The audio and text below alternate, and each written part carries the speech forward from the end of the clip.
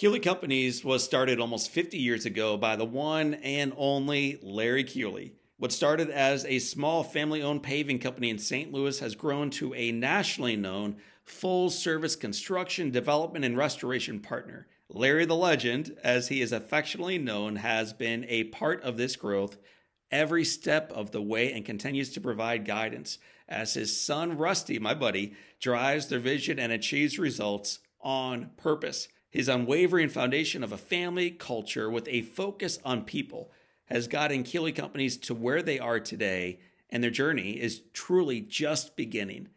To learn more about Larry the Legend and Keeley Companies, check them out at KeeleyCompanies.com. Welcome to the Live Inspired podcast with John O'Leary. John is the #1 national best-selling author of the book On Fire. He's a world-class inspirational speaker, and he's the host of the Live Inspired podcast. John interviews extraordinary individuals on their life story so that you can wake up from accidental living and more fully live your life story. Here's your host, John O'Leary. Well, hello, my friends, and welcome to the Live Inspired podcast with John O'Leary. Today, you are in for a massive treat. Get ready for it. Here we go. Dwayne Lee Chapman. Yeah, more commonly known as, you ready for this? Dog the Bounty Hunter. Dog the Bounty Hunter spent most of his first 23 years of life on the wrong side of the law. It was not until he was serving a prison sentence for a murder he did not even commit that helped turn his life around. He recommitted to his faith, and it launched him ultimately on a journey that would make him a household name around the entire world. Considered the world's greatest bounty hunter, Dog has become famous for capturing fugitives on his iconic and his top-rated international television show. You've heard of it, Dog the Bounty Hunter. The fugitives Dog is chasing down have not only committed heinous crimes, but also break the terms of their bail agreements. It is Dog's job then to locate them and to arrest them. Yet that's not where his job ends. It's during these rides to jail that Dog counsels the offenders to turn their lives around, calling upon his own history of struggle and redemption. Today on the Live Inspired podcast, Dog is going to join us to share how he turned his life around and went from being an ex-con to an American icon. And yet, my favorite part of the interview that you are about to hear occurs near the end. And it's not something that Dog shares or does. It's actually something that happens when his wife, Francie, walks in. She joins us in the interview room. She literally sits on his lap, joins the show. It was one of the sweetest, one of the most spontaneous things that I've ever been part of on the Live Inspired podcast. Francie then shares a little bit about her story.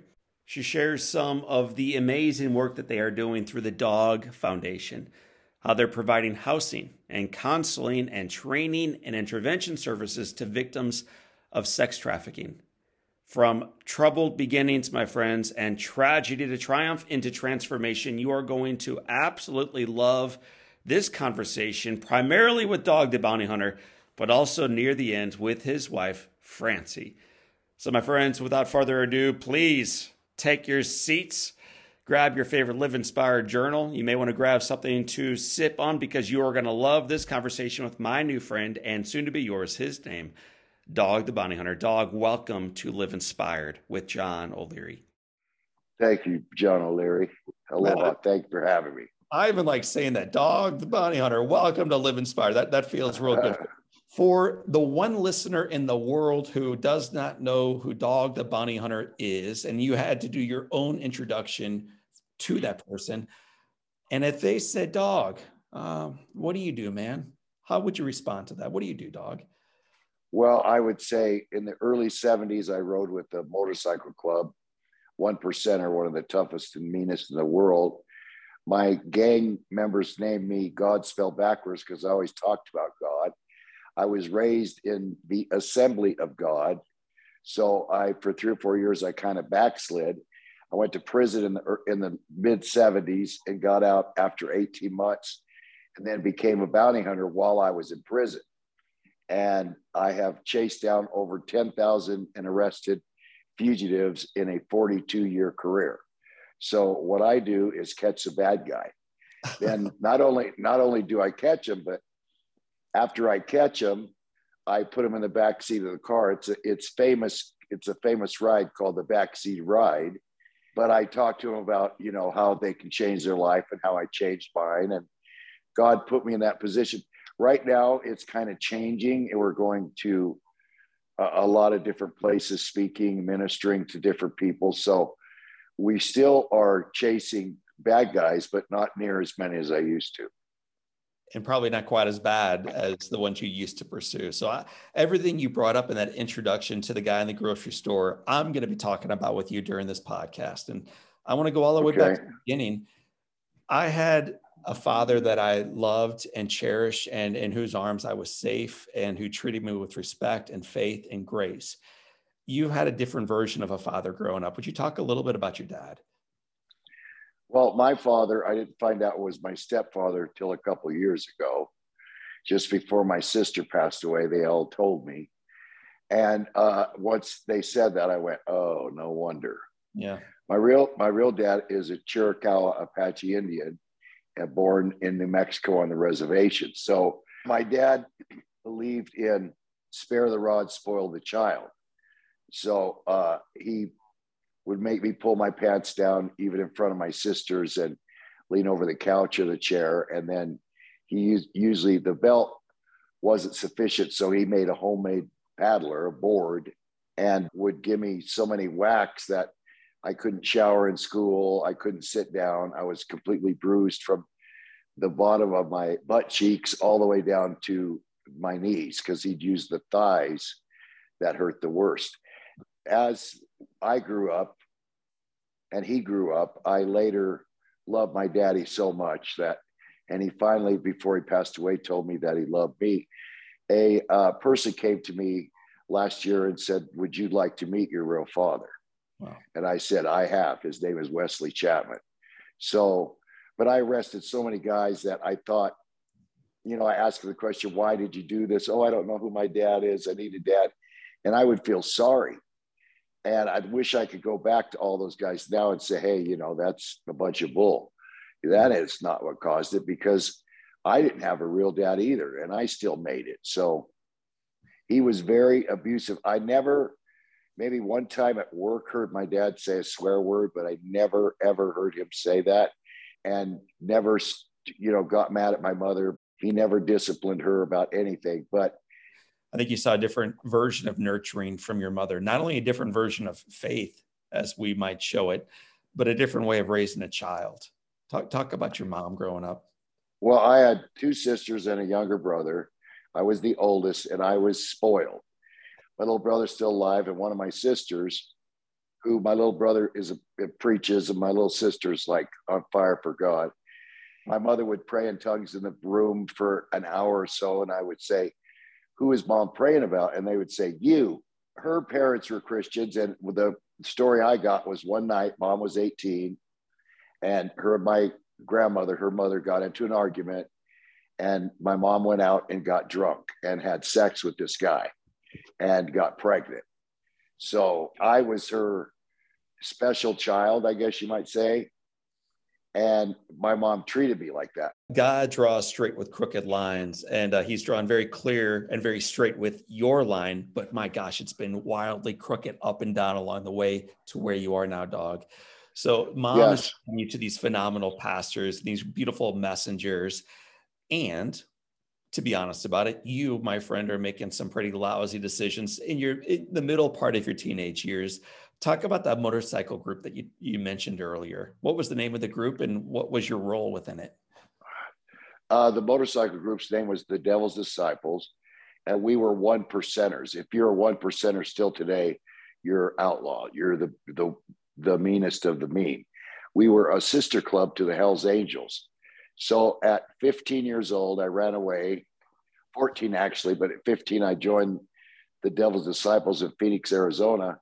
And of course, back then I had a fake identification, and none of the bikers till years ago knew that I wasn't 18. So I was skilled. My father made me become a black belt.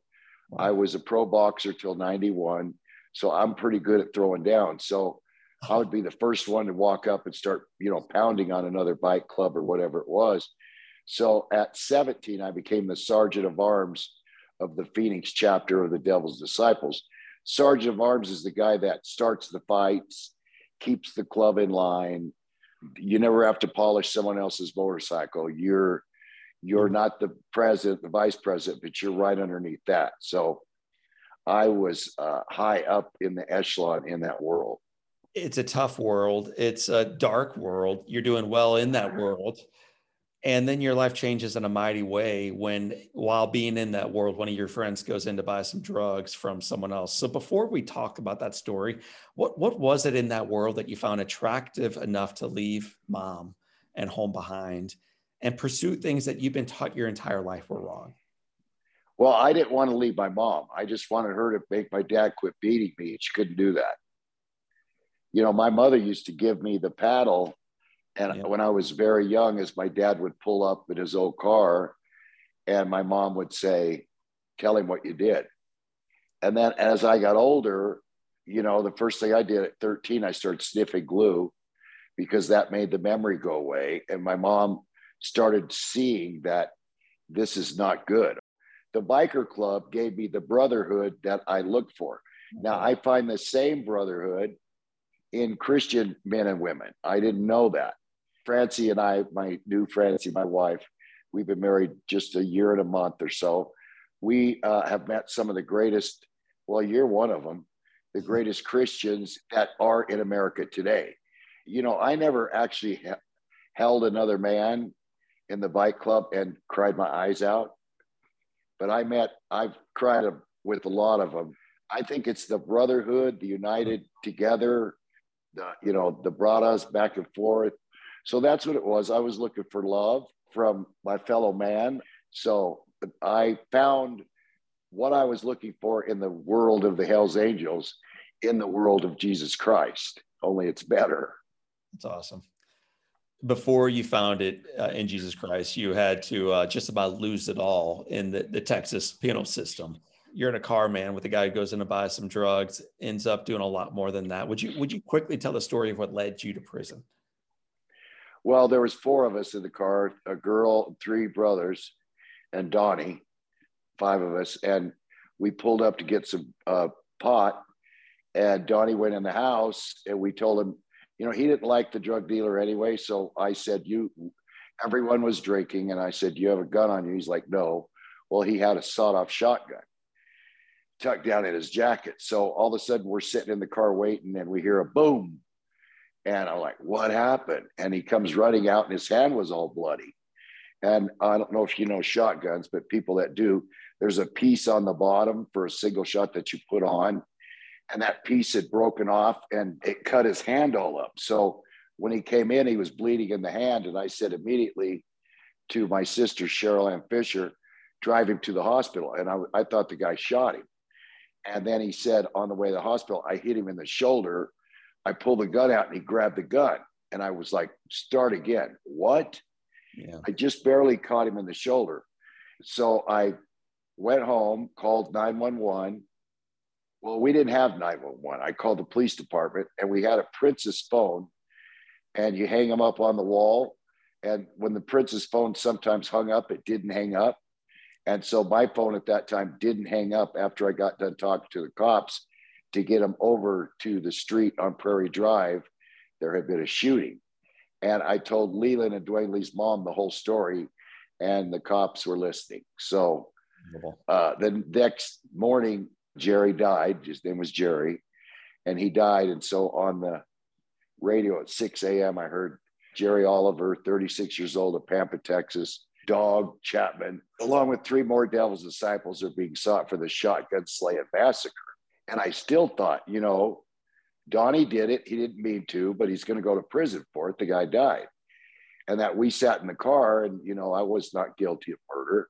Right. And in Texas at that time, and because of who we were all tried together. Well, Donnie was tried separately because he was the shooter. Yes. So we were all tried, and all of us got time. Ruben Garza got probation. Cheryl M. Fisher got probation. I got 5 years in Texas. Donnie got 10. And so I was stunned. I'm like, this cannot be happening. I didn't kill the guy. I didn't even see the shooting. What's going on? They didn't care. Back then, again, who we were, we all had long hair in the West Texas, and that was not allowed. And we were bikers, and the sheriff, we gave him a lot of problems, police department. We whooped a couple cops, and they did not like us. So I went to prison in 1977. While I was in prison, I'm like, all right, this is it. There ain't no buck of gold at the end of this rainbow. And during my life of crime, God was constantly dealing with me all the time. I almost got killed. God said, okay. I almost got killed again. God said, okay. And again, I was raised from birth to be a Christian. And then when I was in prison, the first day I couldn't see the ceiling. It was so high. And I went back there once to speak, and it wasn't really that high. And so I opened the Bible up and went to a scripture. I go, God, why am I in this place? I didn't do this. And God said to me, all the bricks that put this place together are the laws that you broke.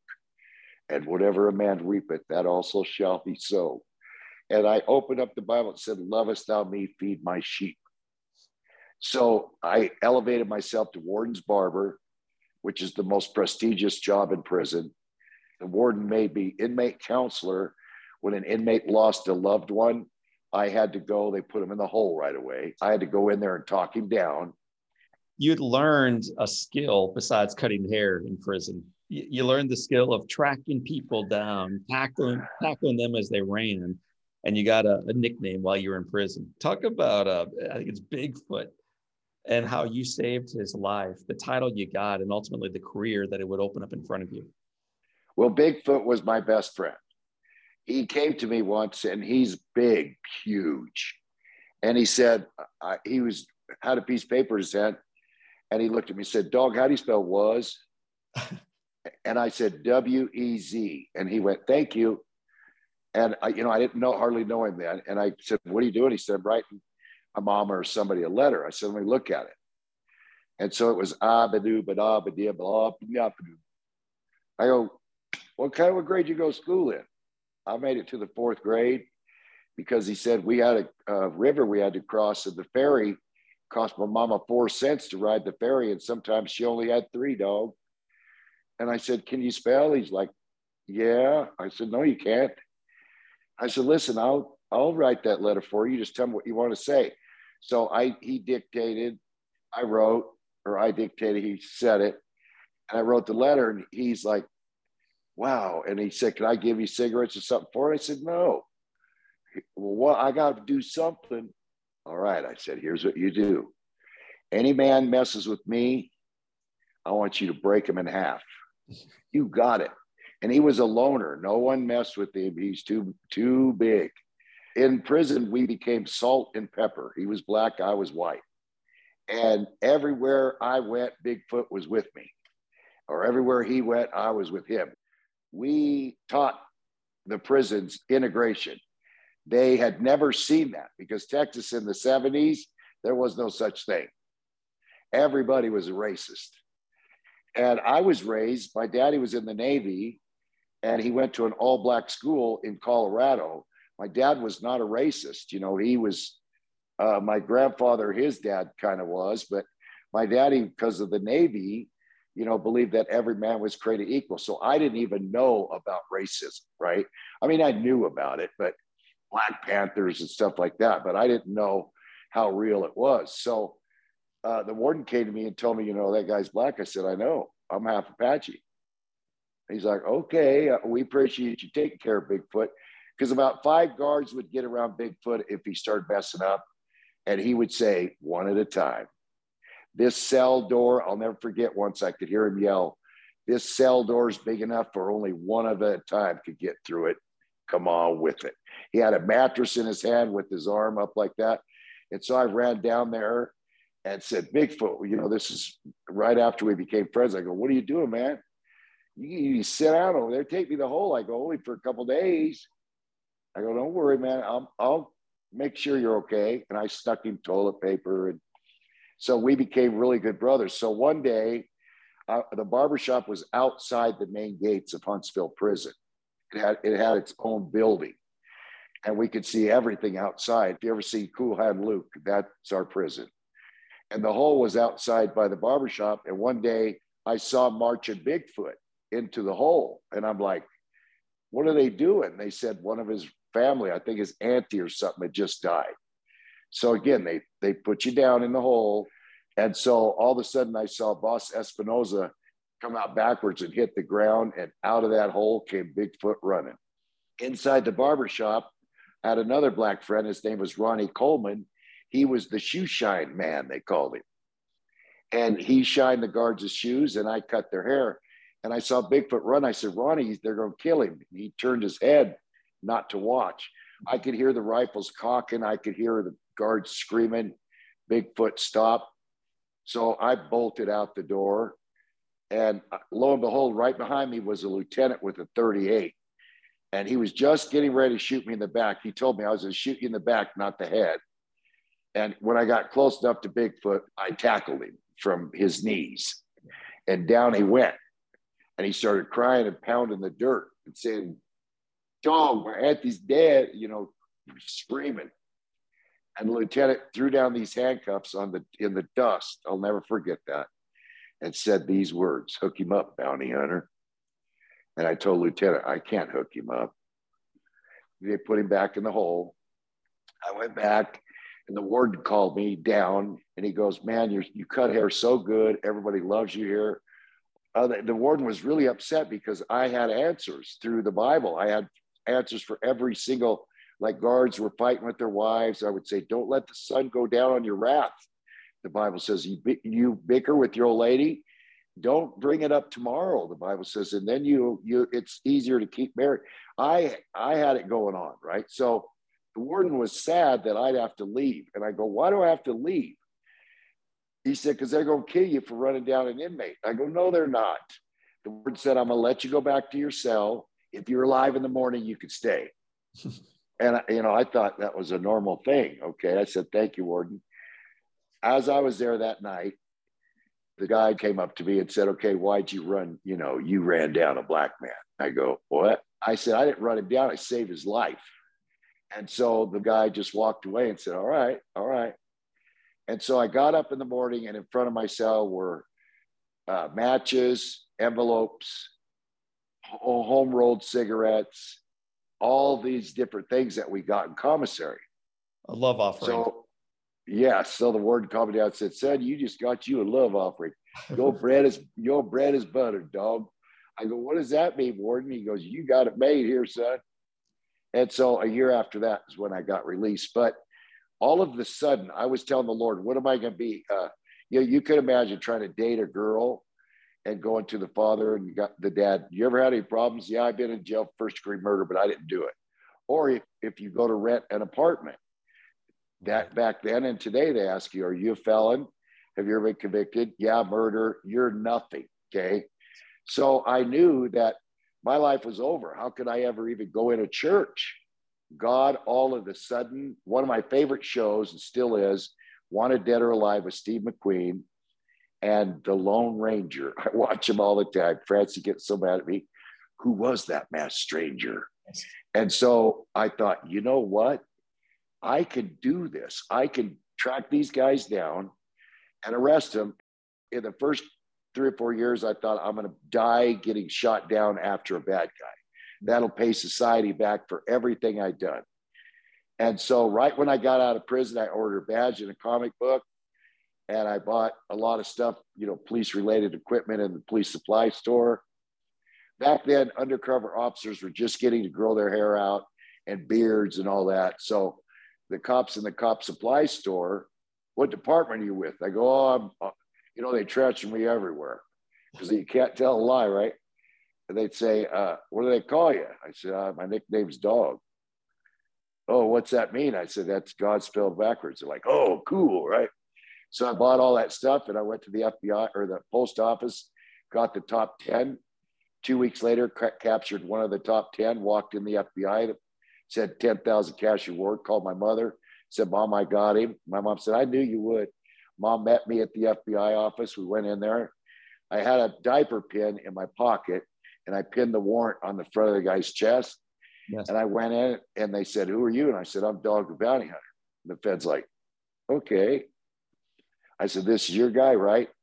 Well, I don't know. We got to print him. I go, you don't got to print him. There he is. There's his picture. That's him. I go, can I please get my 10 grand? Because I thought they pay you right there, right? And he goes, well, can you come back tomorrow? And, I need to talk to my supervisor and ask him what his name was. The guy told him his name, and they booked him. So the next day I went back, and the Feds are like, wow, here's your check. Be sure you pay taxes on this. So then I started. I caught another one, and then I started catching, like Channel 9 News or 7 News or beyond, looking for this guy. It was so sad that I knew somebody that knew him. I'm like, I know this guy. I know someone. So then the FBI came to me one day and said, I want you to meet this guy named Tony Robbins. So I met Tony Robbins and spoke with him for many, many years, one of his guest speakers.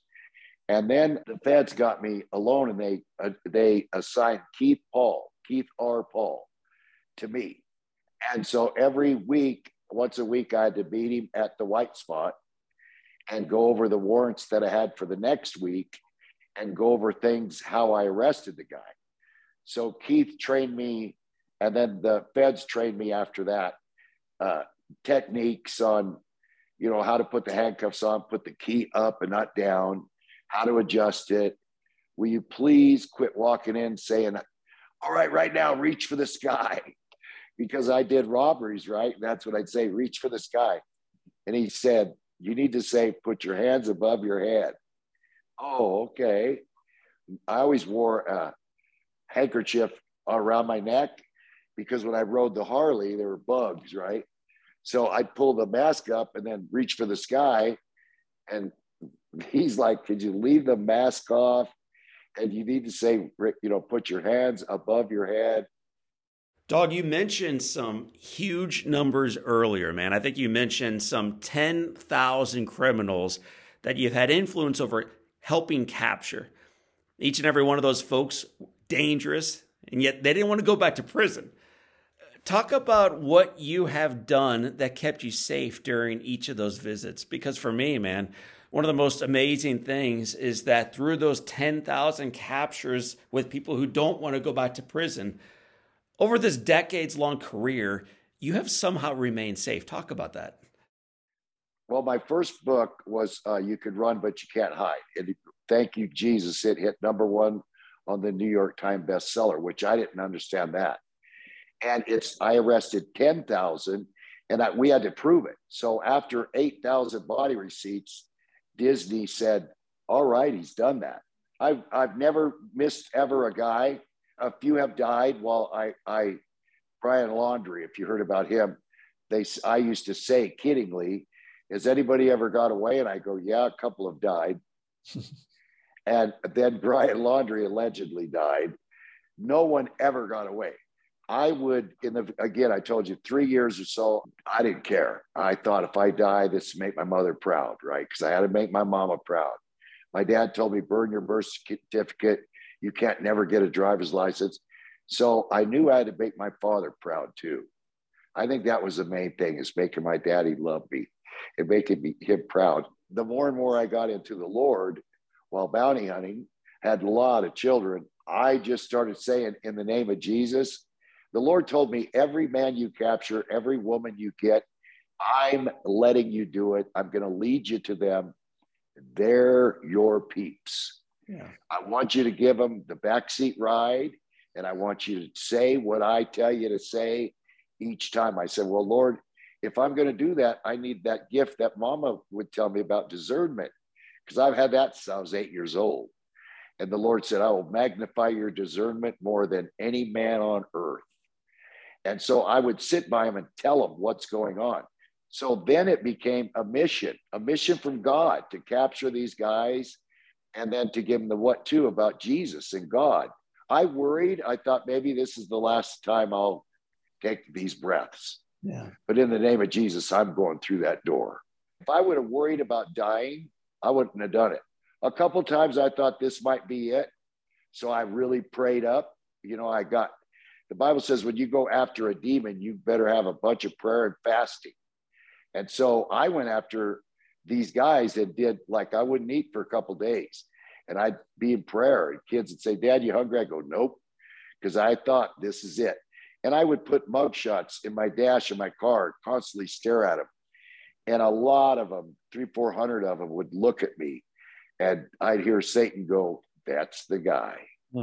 This is the one that's going to get you. So I wasn't afraid about dying, but I am afraid of dying.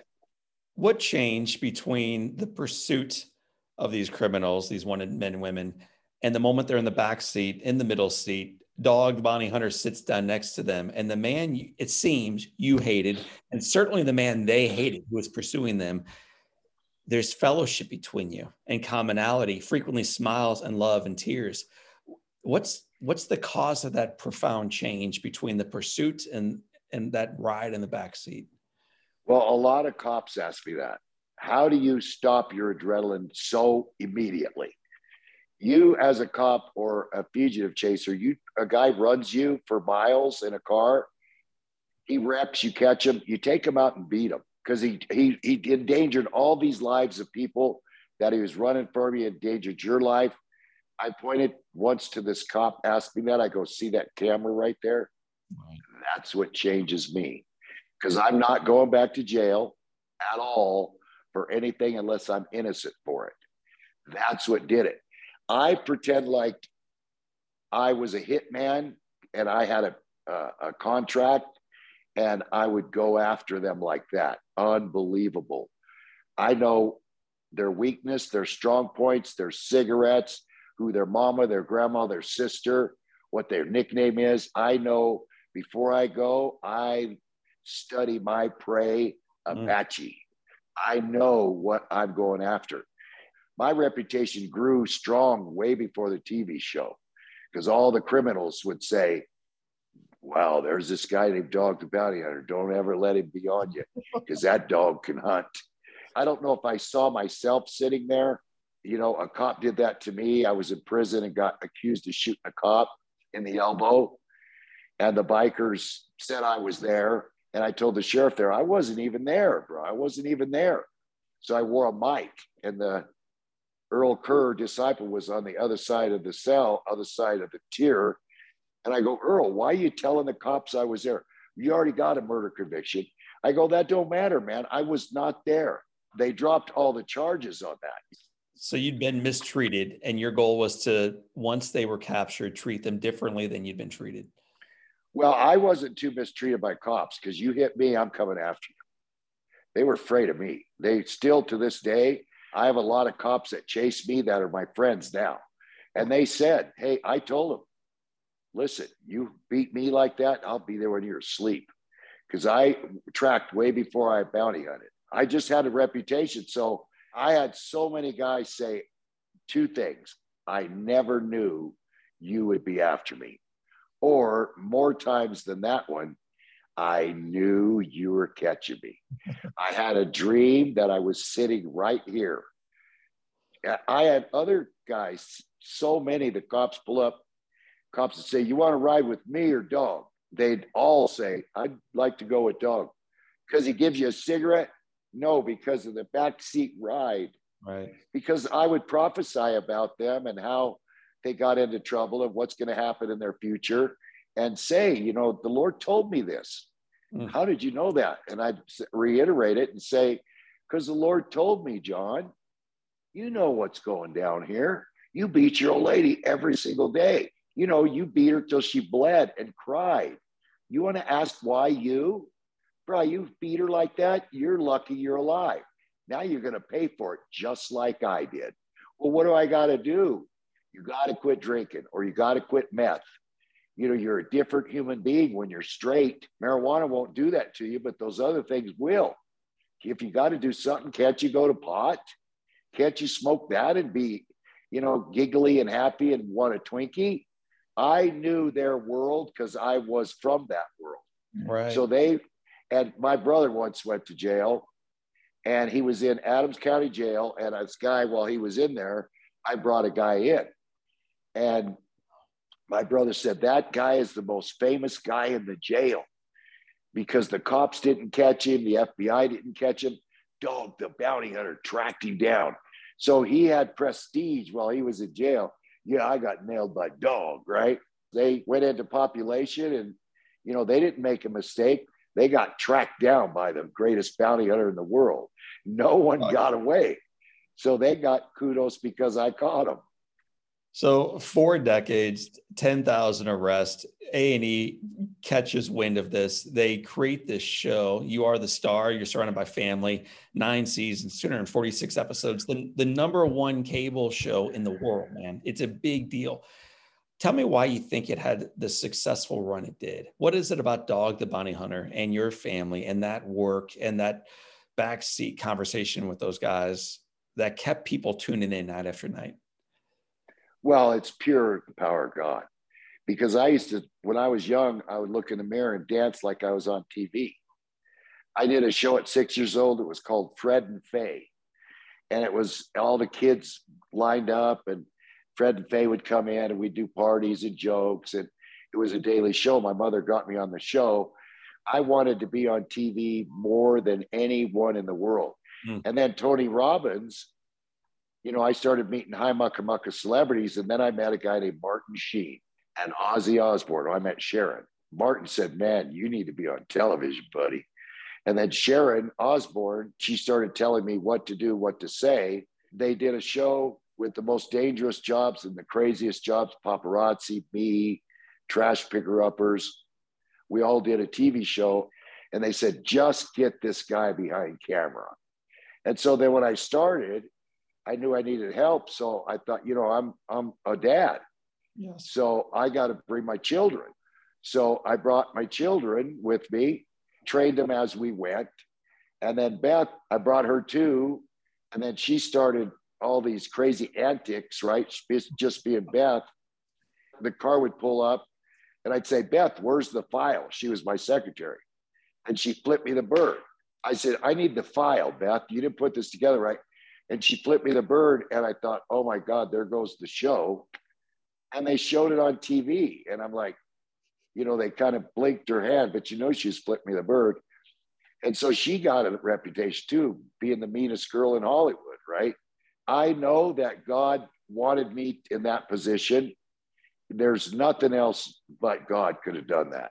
And they've tried to make 20 other bounty hunter shows, and they last about a season. There's no more.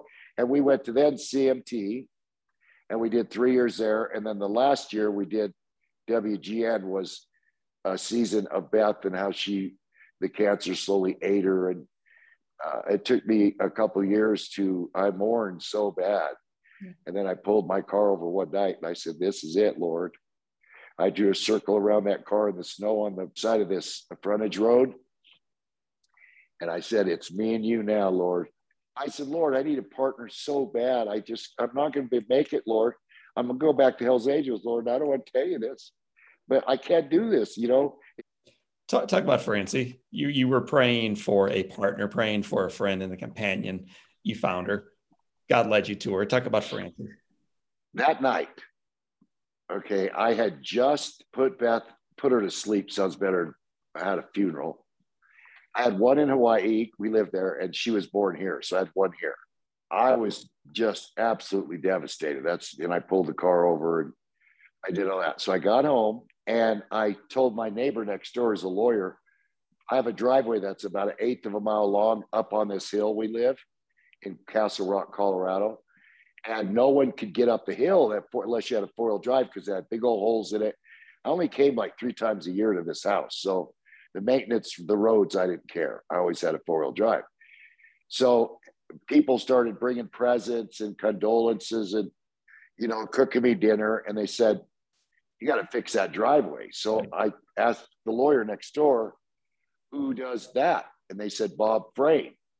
He's the guy. He does that. You got his number? Yes. So I called up Bob. I left a message. The next day or so, I get this phone call. I look down at the Colorado number. She goes, hi, this is Francie. Is Doug there? And I went, Doug? Well, I get called Doug 30% of the time. Right. You know, that's a normal thing. Like if I order food, can I have a name? Dog. I walk in, it says Doug. Right. So yeah, so I'm used to that, right? And I go, yes, ma'am. What do you need? You called my husband, Bob, for your driveway. She goes, let me tell you, I'm very sad to say, about 6 months ago, Bob passed away of cancer. Oh man, that hit me so hard. I start crying. Right. So Francie's thinking in her mind, according to Francie, why is Doug crying over Bob? Mm. You know, she was with Bob 14 years.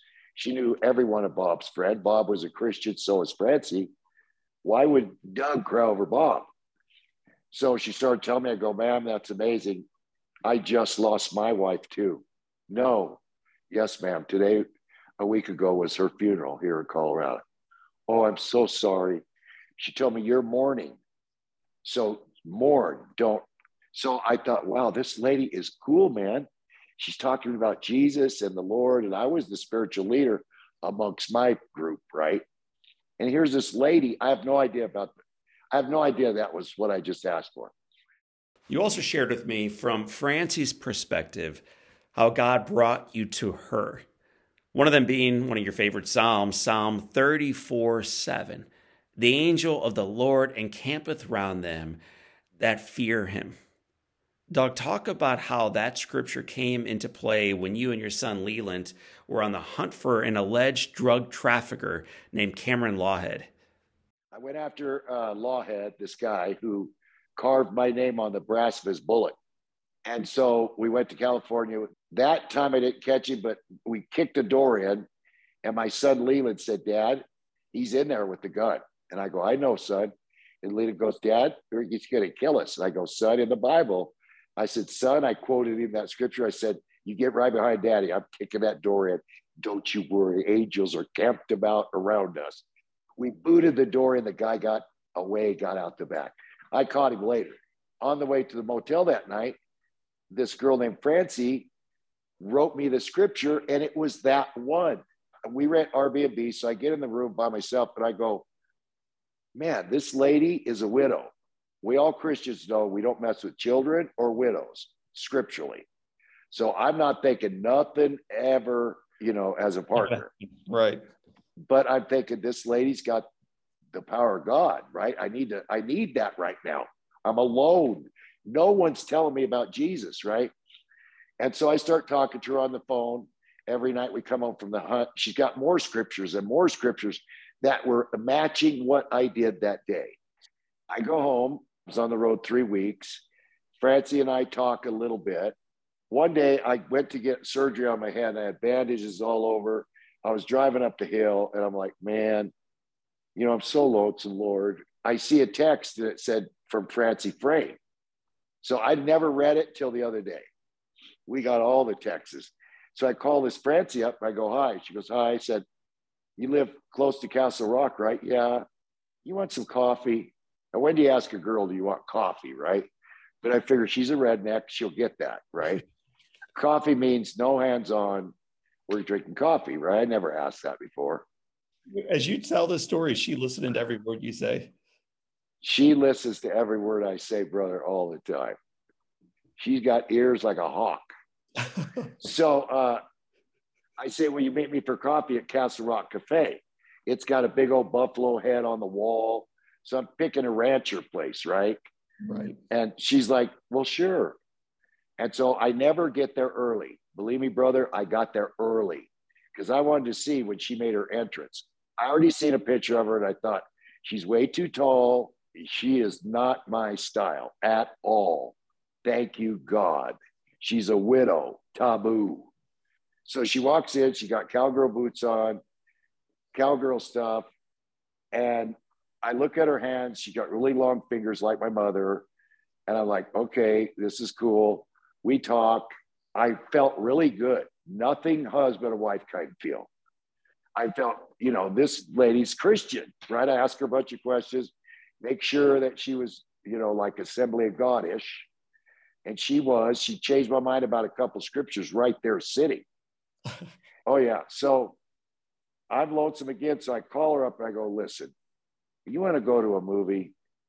And she goes, well, I don't know. What kind of movie? I go, not a drive-in, but a walk-in. How about Jumanji? I couldn't think of any other kind of Christianish movie. Thank God for Dwayne Johnson, The Rock. She goes, I'll go to a movie with you because this is not a date. And I go, I know. Well, we both know it was an undercover date, kind of, right? But I just wanted to be around this Christian lady. So she goes, you'll have to go to church with me first. All right. We go in, sit down. They start worship service. I started getting goosebumps all the way through my body, right? Been a long time for us since I did that. And the pastor, he's like 6'3", and he starts walking up and down the stair, and I hear a gift of tongues come out. And the interpretation comes, and it says something like this: you asked me, and what you asked me for is right in front of you. I was like, oh, dear Lord, how do I tell her that, lady, I just fell in love with you? It took over a year from that first conversation before she would start it even, now, Francie, we're going on a date, a real date. I said, Francie, I'm going to cry again. I said, Francie, I'm going to probably ask you to marry me. Yes. She said, well, if you do, you'd have to get down on one knee. I go, I ain't doing that. I kneel for God and bow for the flag. I'm not getting, well, then I ain't answering, she said. So I said, well, when I get down on one knee, will you get down on your knee too and help me back up? Sure. So I get down on one knee and say, Miss Francie Frayne, will you please marry me? She stood up. She wouldn't go down. I waited for her to kneel down to help me. She just stood there. I looked at her like, hey, lady, that's your cue. And so I had to stand up by myself. And she looked at me and she said, absolutely. She didn't say yes. She said, absolutely, Dwayne Lee Chapman. Oh, I took a deep breath. And then a few months later, it's been a year and 3 or 4 weeks that we have been married now. We're going to wrap up in a minute with a few rapid fire questions, but I know you and Francie are doing work together, prison ministry. Tell our listeners what that is and why it matters, and maybe how they can get involved in supporting. Francie and my sister, Katie Souza, have come up with the dog houses. Okay. Can you come help me with this and explain, Francie Chapman? Come on in, Mama.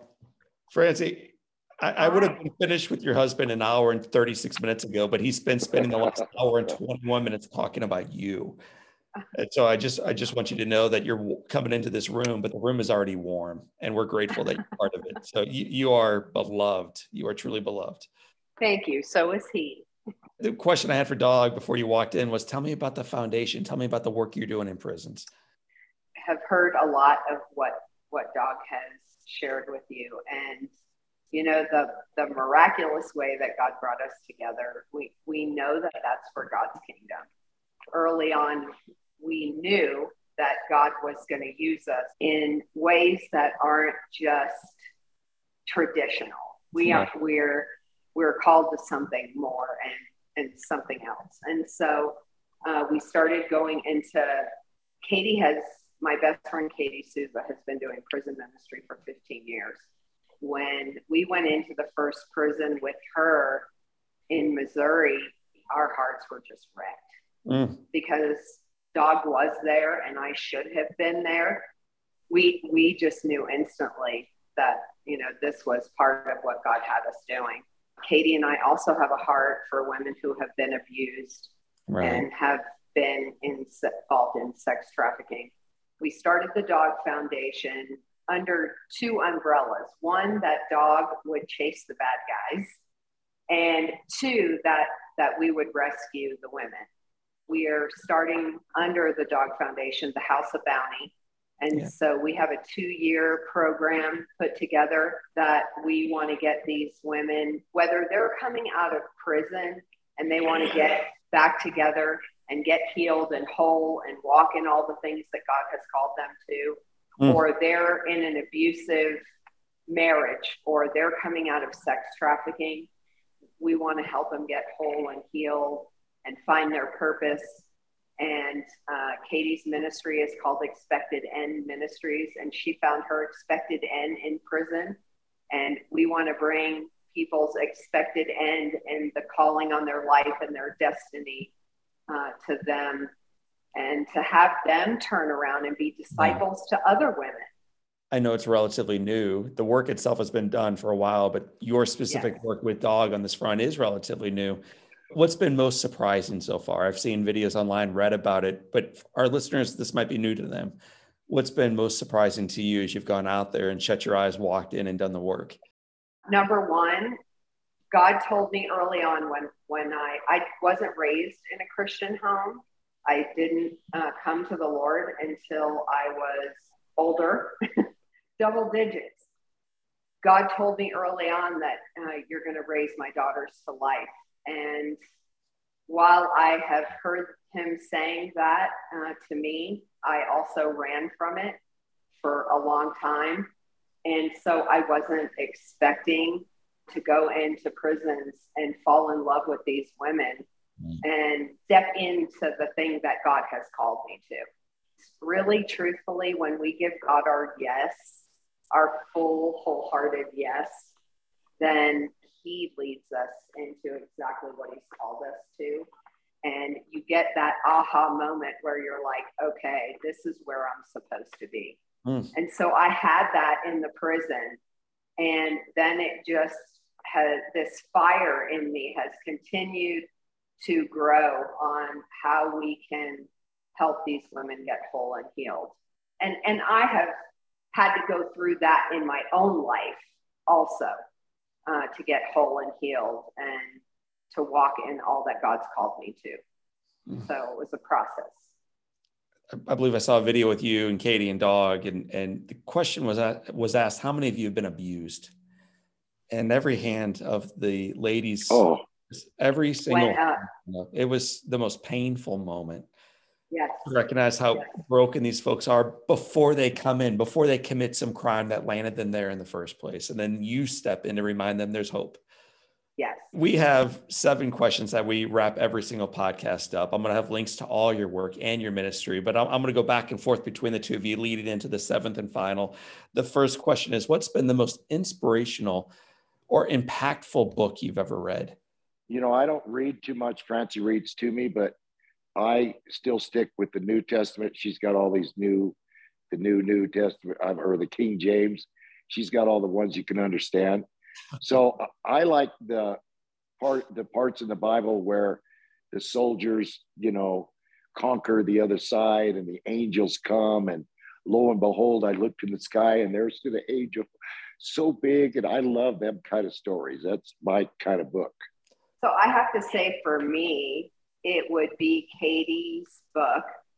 And a friend of mine gave it to me after Bob passed away. And it was one of the darkest times in my life. And with all the things that I've been through in my life, I had never experienced pain like that. When my friend gave me Katie's book, I can't even tell you, I still keep it on my nightstand. And the pages are full of tears and my writing.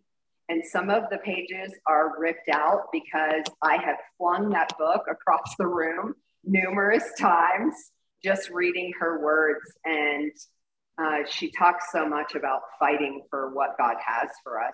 What's the name of it? Do you know? Finding Your Expected End. What's one positive characteristic or one trait that you both possessed as young people that you wish you modeled and shined through as beautifully today? So something you had when you were little, but maybe you've lost a little bit along the way through life. Okay, so the first thing that came to my mind was, I think I miss some of the naivety that I had when I was younger, and the things that I've experienced and seen in my life in the streets and the street life and the drug life and all of that. I miss some of that. As I matured, I got what I wanted. So mine's just the opposite. I dreamed about being who I am, and I'm becoming that person. It's kind of opposite. I got better as things got better for me as I got older. If your home caught fire I see the fire burning behind you right now. And both of you have used the term on fire for faith or life to describe your life today. But if your actual home caught fire and all living things are out, and you both have an opportunity to run in and grab one item, one thing, what's that one thing that you come racing back outside with? My Bible. Why your Bible?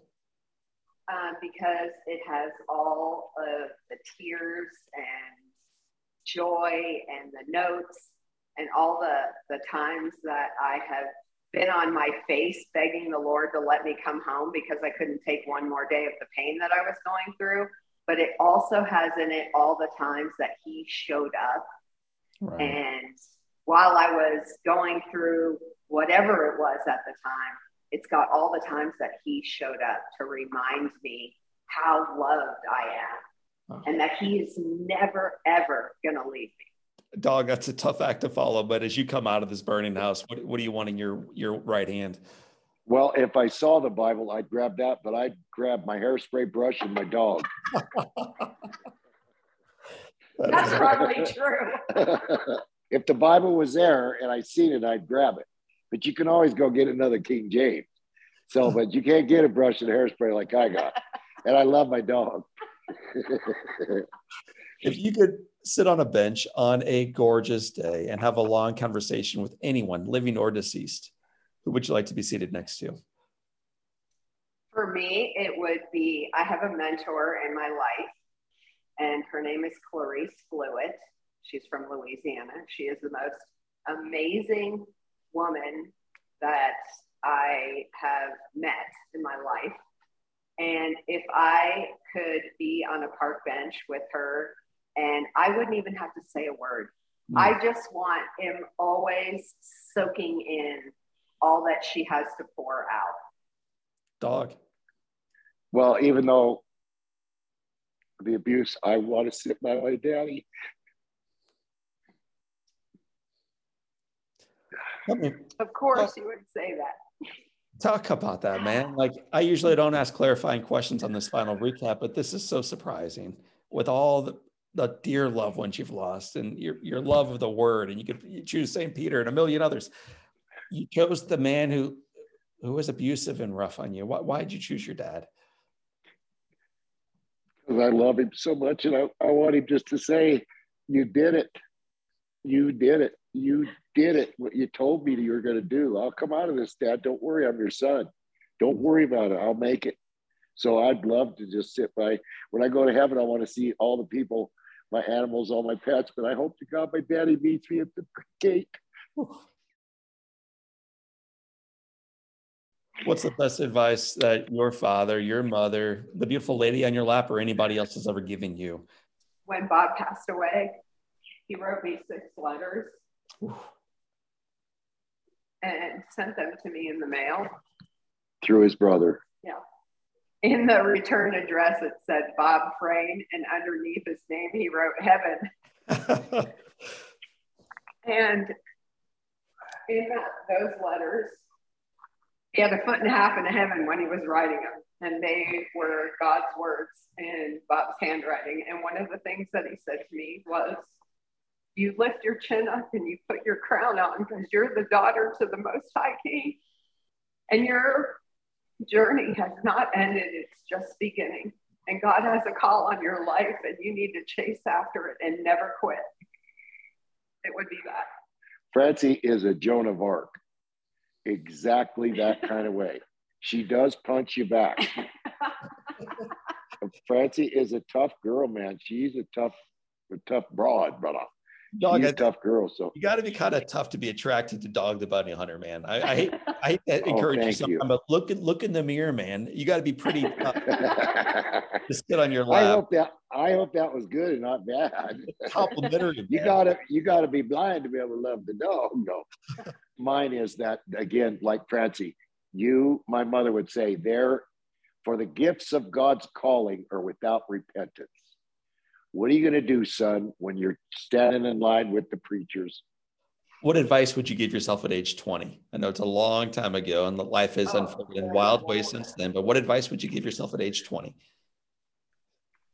Because of some of the things that I had gone through when I was younger, when I was 15, I walked away from a promising softball career, and I gave up on myself because I just didn't want to fight anymore. And I didn't even know what I was fighting for. The devil was whispering a lot of things in my ear. But I would tell myself then, don't ever, ever give up on yourself. You keep going, and don't you dare give up. At 20, I rode with Devil's Disciples. So I would say, I want to be what my mama wants me to be. How can I get there? Yeah. I always wanted to make my mother and father proud, but the religious part proud for my mother. So I never went full blown demon. I never went that. There was always a little bit of God in me. So I wish I would have told myself, stop right now. And there really is more fun being a Christian. It really is. Everything, and I won't go into R-rated stuff, but everything is a lot better. Is that okay? When the Lord's involved. When the Lord is involved. See how she answers my ending? After Hours podcast. Yeah. So, but it is everything. You don't have to worry about, getting drunk. Did you tell a girl, or her getting drunk? Did she tell a guy, or did you leave a fingerprint, or, did anyone see you? Now all the cameras are everywhere. It's just so much fun being a Christian and seeing people come to the Lord. Well, you didn't tell yourself that, but you're living it now. So the final question for both of you is this. It has been said that all great people and all humble people and all beautiful people can have their lives summed up in one sentence. How would you like your one sentence to read? I have redeemed you and called you by name, and you are mine. I would like him to say, Doug, I'm very proud of you, son. I'm so proud of you, Dwayne Lee. He is. Well done, good and faithful servants. This has been a most surprising, most inspirational, most impactful conversation. I wasn't expecting it to go long. I wasn't expecting, Francie, for you to walk into the room and for you to wrap up strong. You made a good conversation, one that I'll never forget. Thank you. And so have you to us. Thank you. We watched your testimony today. We felt like worms on a potato. I'm like, wow. We were crying. I was cheering you on. Well, my friends, it was an absolute pleasure to sit down with the great Dog the Bounty Hunter and his bride, Francie. While it's always interesting to hear about his bounty hunting stories and his early life and what he's doing today in his journey, for me today was also about the love that he has for his bride now, Francie, and the life-changing work that they are doing together with the Dog Foundation. By providing compassion and a healthy structure, they are empowering victims to become thriving survivors. Another person that chooses to bring joy and grace and dignity to those imprisoned and marginalized is my friend, and this guy is my friend, Eric Jennis. Eric, as a composer and a pianist, performs not just on the biggest stages around the world, but his favorite stage in prisons, drug rehab centers, nursing homes, inner city schools, and veterans facilities. That's where he provides life-giving concert performances to uplift the human individuals, to elevate the human condition, and to bring hope through the language and through the beauty of music. It's one of the most riveting conversations I think we've ever had as part of the Live Inspired podcast. And if you want to learn more about where you can tune into that one, check it out at episode number 290. It is recorded with Eric Jennis. One more time, my friends, episode 290. Or you can visit me right now online. Let your fingers do the walk and go to johnolearyinspires.com/podcast. Find it there at episode 290. Well, my friends, what a joy it is to do life with you. I thank you for being part of our Live Inspired podcast community. And I remind you on behalf of Dog the Bounty Hunter and his bride, Francie, that the foundation is firm. The headwinds may be real, but transformation is possible and the best is yet to come. So for this time and until next time, this is John O'Leary, and today is your day. Live inspired.